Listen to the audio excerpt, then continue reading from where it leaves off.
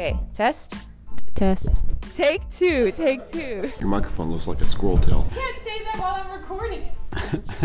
You're gonna cut this, right?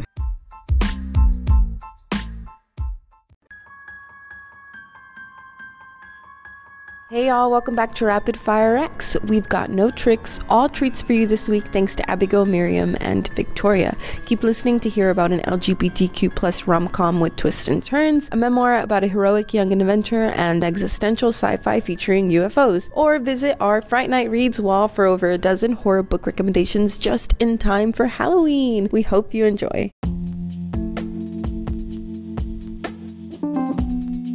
Hi, my name is Abigail Santosh, and I'm recommending Red, White, and Royal Blue by Casey McQuiston. So Red, White, and Royal Blue is a romance. It's almost a romantic comedy, which is one of my favorite genres ever. And essentially, the main character, Alex Claremont Diaz, is the son of the first female president of the United States of America. And that involves interacting with officials from all around the world. And one of those officials is, of course, Prince of Wales, Henry. And Alex absolutely hates him. But then Alex actually ends up finding out that Henry likes him. Through this, Alex begins exploring his own sexuality. And then finally, he reaches a point where he wants to have a relationship with Henry, and they do. But then his mom's re-election comes in. That once again introduces conflict in the relationship. They make it work. They're able to continue their relationship, except it's heavily under wraps. But then his mom's running mate actually ends up investigating the family, especially Alex, and finds out about Alex's clandestine relationship with the Prince of Wales. And this creates a lot of turmoil. So we're not entirely sure where this is going to go. We don't know if Alex will get his happy ending with Henry or if his mom will even be reelected. So there's a lot left to see. I hope you enjoy this book, and I hope you get a chance to read it.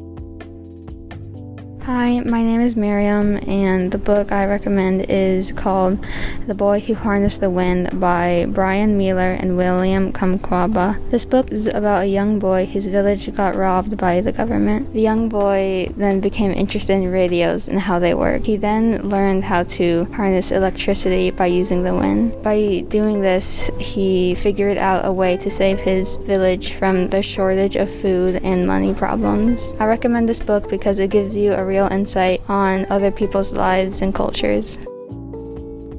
Hi, my name is Victoria. I'm in 10th grade, and I'm recommending We Are the Ants by Sean David Hutchinson. It's about this guy, and aliens abduct him for fun, and they give him a chance to either push a button and save the world, or don't push the button and let it, end. So throughout the book, there's, little sections where he says, how the world ends in different versions of how the world ends, and I think that's cool. It's the whole, should I just let it end because humanity isn't good enough to save anyways, or do I save it and give everybody another chance? And then there's the whole relationship drama that he has, because a lot happens between his love interests, and it's fun to read about. Oh, it's very existentially if you like that.